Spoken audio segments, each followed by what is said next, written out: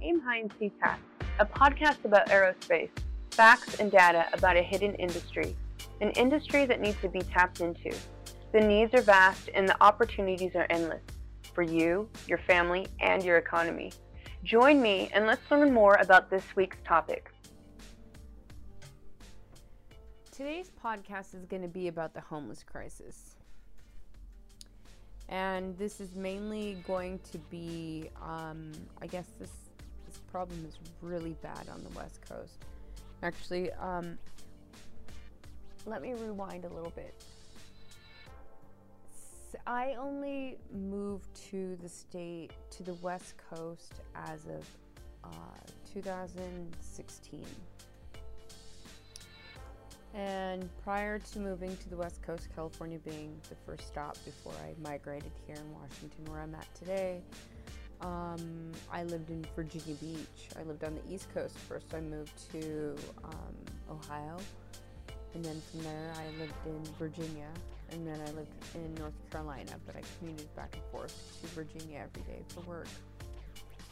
And when I worked in when I worked and lived in Virginia, I really loved helping the homeless.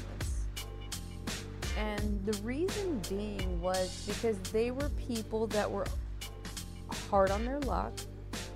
You know, a normal person like you or I who used to have a job and then lost it. And then all of a sudden, you know, without a job, it's hard to pay for your house and your car and so on and so forth. And then there you are, they're in a bad spot. And it wasn't by any choice of their own. And so when you lived in the East Coast, or actually when I did back in 2015, the homeless was a lot different than the homeless here are in the state of Washington.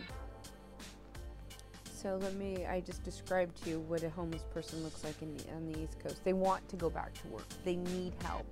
They desire help. I've never caught a homeless person nor a homeless camp in the state of Virginia. We've had shelters, but I've never seen anything like this epidemic here on the West Coast. Conversely, let's look at the homeless people here. Here on the West Coast, it's very different. People sleep on the sides of the road. They live in tents. They're allowed to shoot up drugs in their arms in the plain view of normal citizens. They loiter and they litter. And they are drugged out of their minds in public. And it's actually kind of scary to try to help. And we'll talk about that in a whole nother subject. But let's just talk about the difference in the homeless from East Coast versus West Coast. Here on the West Coast, people wonder, how are we going to help the homeless? How do we find affordable housing? But when you look at the majority of the homeless people here in the state of Washington, let's just talk about Tacoma where I live. They're all addicted to drugs. So how do you expect to be able to help somebody that their entire mindset is how to get their next fix, because they need to feel that pain or that ache that they're itching for, that they're feeling. So the last thing on their mind is affordable housing. You know, I talked to the mayor of Tacoma not too long ago. I actually had the opportunity to have coffee with the mayor. And while I was having coffee with the mayor, we asked about the homeless epidemic and how we can help these people. And the mayor said something to me that stood out. And she said that a lot of the homeless people, she went to an encampment and there were about 20 people there. Forgive me if I'm over-exaggerating, but I'm ad-libbing from what I can remember the story to be. And her and a team of people went to this homeless encampment on Puyallup Ave and offered a warm, clean place for people to go and stay so that they don't have to live outside and in their filth. And out of the 20 people, only 2 raised their hand and opted to go. And the mayor said to me, "Miss Wilson, we can't force people to get help for their drug problem because they're adults." So after she left me with that, I thought for a little while. And one day my son and I went off. I made too much chili that night for dinner, and I decided that I wanted to pack up some, to-go cups with lids and silverware and napkins so I could go and give out some homemade chili to the homeless. And as my son and I drove down the street looking to help the homeless, we thought, and we said to each other, we can't find any homeless. And as we continue to drive, we've came across a couple people that appeared to be homeless. They were next to the tents and things, and they were pushing carts. But as we got closer to them, they were kind of frightening. And I didn't feel like I wanted to offer them chili. I actually felt worried for my safety. It was opposite of how I felt when I would try to help the homeless in Virginia. After driving around for a little while, I only had 6 to-go cups, 6 medium cups of chili to give away. And believe me, you could ask Brendan if you had the opportunity. It took us a good, 40 minutes to find people to want to help. The people that we did approach, they were frightening. They were drug addicted. And it made me realize that we had to do something about it. And the reason for my podcast, whether people may or may not like my idea, but is to share my idea about the homeless epidemic. The fact of the matter is, you can't help somebody that is addicted to drugs, nor can you force somebody that's addicted to drugs to go get help, unless, however, they're arrested for breaking the law. And then they lose all their rights, and they have to go to jail. And I'm talking jail, not prison. I understand that prison, they have their own world up there, and from what I understand, they have access to drugs, unlike the jails, the local jails. But I could be mistaken, but this is where I'm going with this. In order for us to clean up our streets, we have to first enforce our laws. It's very simple. We have a no loitering law, enforce it. We have a no littering law, enforce it. We have a no drunk in public law, enforce it. And what do I mean by enforce it? This is what I mean. We should enforce our laws so that people that commit these small crimes, loitering, drunk or drug-induced in public, littering, all of those things, they should have a minimum sentence of 90 days in jail. And why, do you ask? Because it takes a human being at least 90 days to become sober from that drug. And then after that, once they finally gain their mind, they get their mind back and their clarity, and they're no longer trying to fix this pain that they feel, and they're able to think like a normal human being like the rest of us. They then are put through another 90 days of rigorous intensive outpatient treatment in which perhaps, and I'm thinking here in the city of Tacoma, I don't know where else this could happen, but if we had jails that had open space, a section of this jail for people that have been arrested for these small crimes, that are going through this 6-month period of intensive detoxification. Specifically, when a druggie or a homeless person that is addicted to drugs of some type or another, they go to jail for an immediate mandatory 90 days, minimum sentence, period. After that 90 days, this person is sober, clean from drugs, and after that, they'll resume some required outpatient therapy. This outpatient therapy that I'm thinking is more like they would still be a part of the system, but they would receive holistic training. They would receive skill training. What do these people need? This is going to give us an opportunity to determine who's sane and who's insane. The people that are insane, then we're going to have to find a place to put them, because they can't be walking our streets, right? The people that are sane but just addicted to drugs, we're going to get them clean, right?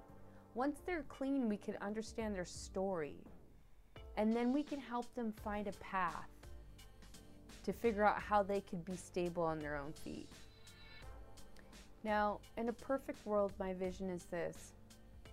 Once these people are clean and sober, some of them may or may not need, they're probably going to need job assistance, right? We know that there's a lot of different jobs that are out there. A lot of different employers are hiring, even McDonald's. But what we need to do is, that's when we come up with that affordable housing. That's when affordable housing comes into place. But affordable housing doesn't come into place until we get these people clean and sober and off the streets. Now, let's go back and let's just say somebody completes the entire program. So let me continue on with my thought. So this person completes the last 90 days of the program, and before being, released from the program, they should at least have a job, and they should have some type of housing. And I'm thinking, we've invested money in these tiny houses so people can shoot up and not damage our streets, but obviously that flopped right in our face, because these tiny houses are no longer or infested in filth and disgust, and it's spilling over into our streets. So instead of using these tiny houses for safe shoot-up areas, why not invest in a tiny house for sober living and for affordable housing? I've come up with a figure of $500. It seems to be reasonable for people. Even if you make minimum wage and you work 40 hours a week, $500 a month is affordable. So that's my vision for these people. What happens if the person goes back to drugs and they get rearrested again for these silly crimes? Well, that's when we're going to have to deem them maybe mentally incapable of managing themselves, right? Or at the very least, we know that our streets are clean now in the city of Tacoma, for example, because people aren't going to want to be in a town that's going to arrest them, and you're either going to get clean or you're not, and you're going to go to a different city or town on your own. But that's just my thought. We can't help the indigent if they're not clean off of drugs. The only way to get somebody clean off of drugs is to enforce our laws. People are going to say, well, where does all that money come from? We're already giving away a bunch of money. We're already, throwing away a bunch of money for immediate assistance. Oh, well, here's a voucher for staying in a hotel for this, or here's a voucher for that. This is short term. Those are short term remedies to the problem. We need to really focus on the long term. The long term and rehabilitating these people, these human beings that need desperate help. Absolutely desperate help, because when you're living in the filth that you're pissing and shitting in, you need help, because not even animals do that. So that's what this week's podcast is all about. Whether or not we could really do this, I don't know. I just feel like we need to enforce our laws. It starts with setting boundaries. People only do what you allow them to do. If we allow them to loiter up the cities and dirty up and leave their filth and their gunk everywhere, then that's exactly what they're going to do. If we enforce our laws and require that these people go and have mandatory jail sentences, and we enforce our laws and we put all of our dollars into rehabilitating this human being rather than giving them a quick fix and trying to come up with affordable housing, we're never going to get anywhere. It's never going to be affordable for someone that is addicted to drugs, because all their money is going to go to drugs, right?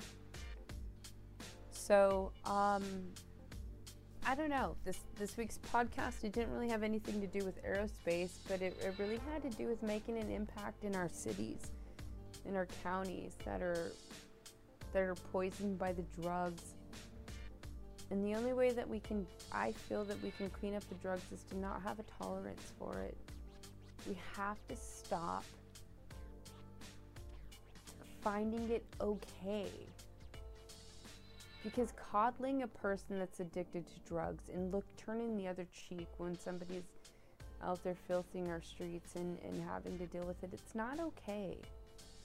These people need help.